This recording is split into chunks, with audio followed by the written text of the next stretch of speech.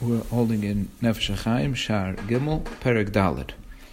We're learning about the concept of Ein Od Milvadoi and the contrast to that, which is our experience of an existence of a world. Meaning Ein Od Milvadoi in its truest sense means there is nothing outside of Hashem, there is no existence outside of Hashem.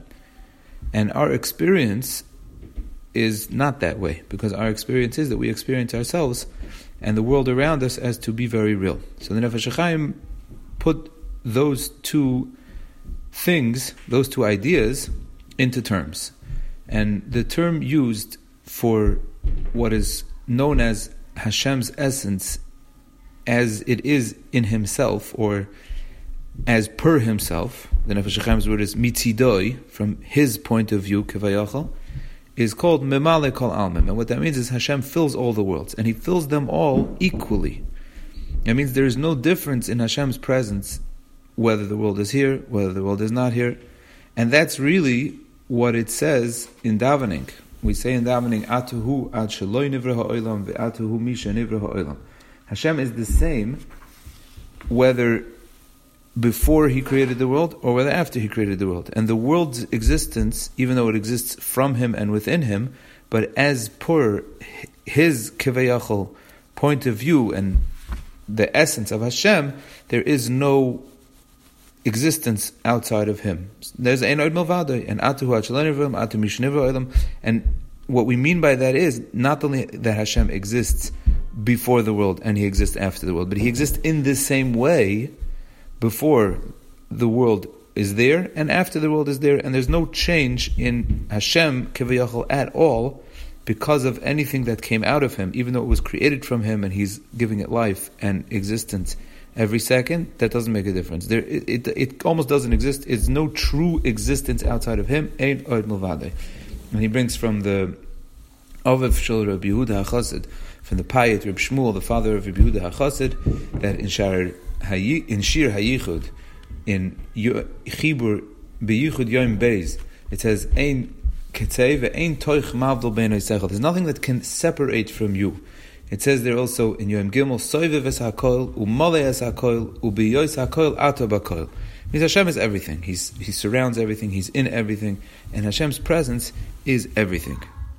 And again, this way of this viewpoint, which is mitzidoi, the Nefesh HaChaim calls memale kol almim, that Hashem fills the world because He fills the worlds equally. Now, contrast to this, we have places in Chazal and in Psukim where there are differences between the worlds, and the differences between the way Hashem expresses Himself, like we spoke in last year about the difference between Atzilus and Bria, and then Nefesh HaChaim adds to that there are Psukim that say that Hashem is Kel Elyon, or He's Yoshev B'Shamayim, He sits in heaven. What does it mean? He sits in heaven. Hashem is no more in heaven than He is here.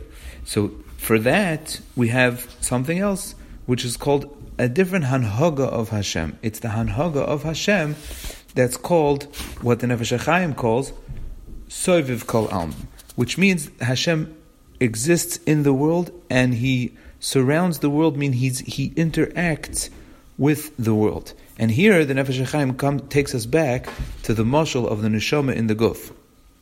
Now, because in the neshama in the guf also has really these two aspects. The neshama gives life to the guf, and we would compare that really to the second way, because the neshama interacts with the guf. But in essence, the neshama in it of itself is not affected by what's going on in the guf. The neshama is a neshama hatahira, and it stays that way regardless of any lichluch and tinuf and zuama that's going on in the guf.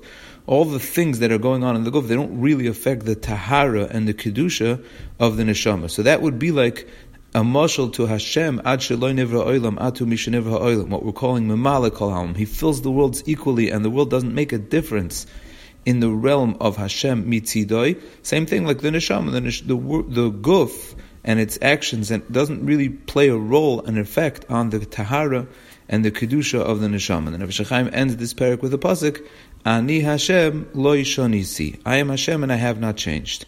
That means that Hashem doesn't change, even though He creates the world and He upholds the world and He constantly gives life to the world, and the world only comes out of Him, but still, for Hashem, means even though in our point of view the world exists very strongly, mitzidoi, from Hashem's point of view, the world does not exist. And in the Haggadah, at the end of the Perek, the Nefesh HaChaim says that Ani Hashem lo shanisi, the shame that's used is the shame Yud Kei Vav Kei, which is really like the Hanhaga, we could say, of Hashem as He is for Himself, meaning not interacting with the world, or not interacting with the world in a way of differences of madregas. That would be the shame Hashem, as opposed to the shame Elokim, which Elokim means a shame that would be involved in the world. Elokim is bigamatri hatava, like we've learned many times. Elokim means a ruler.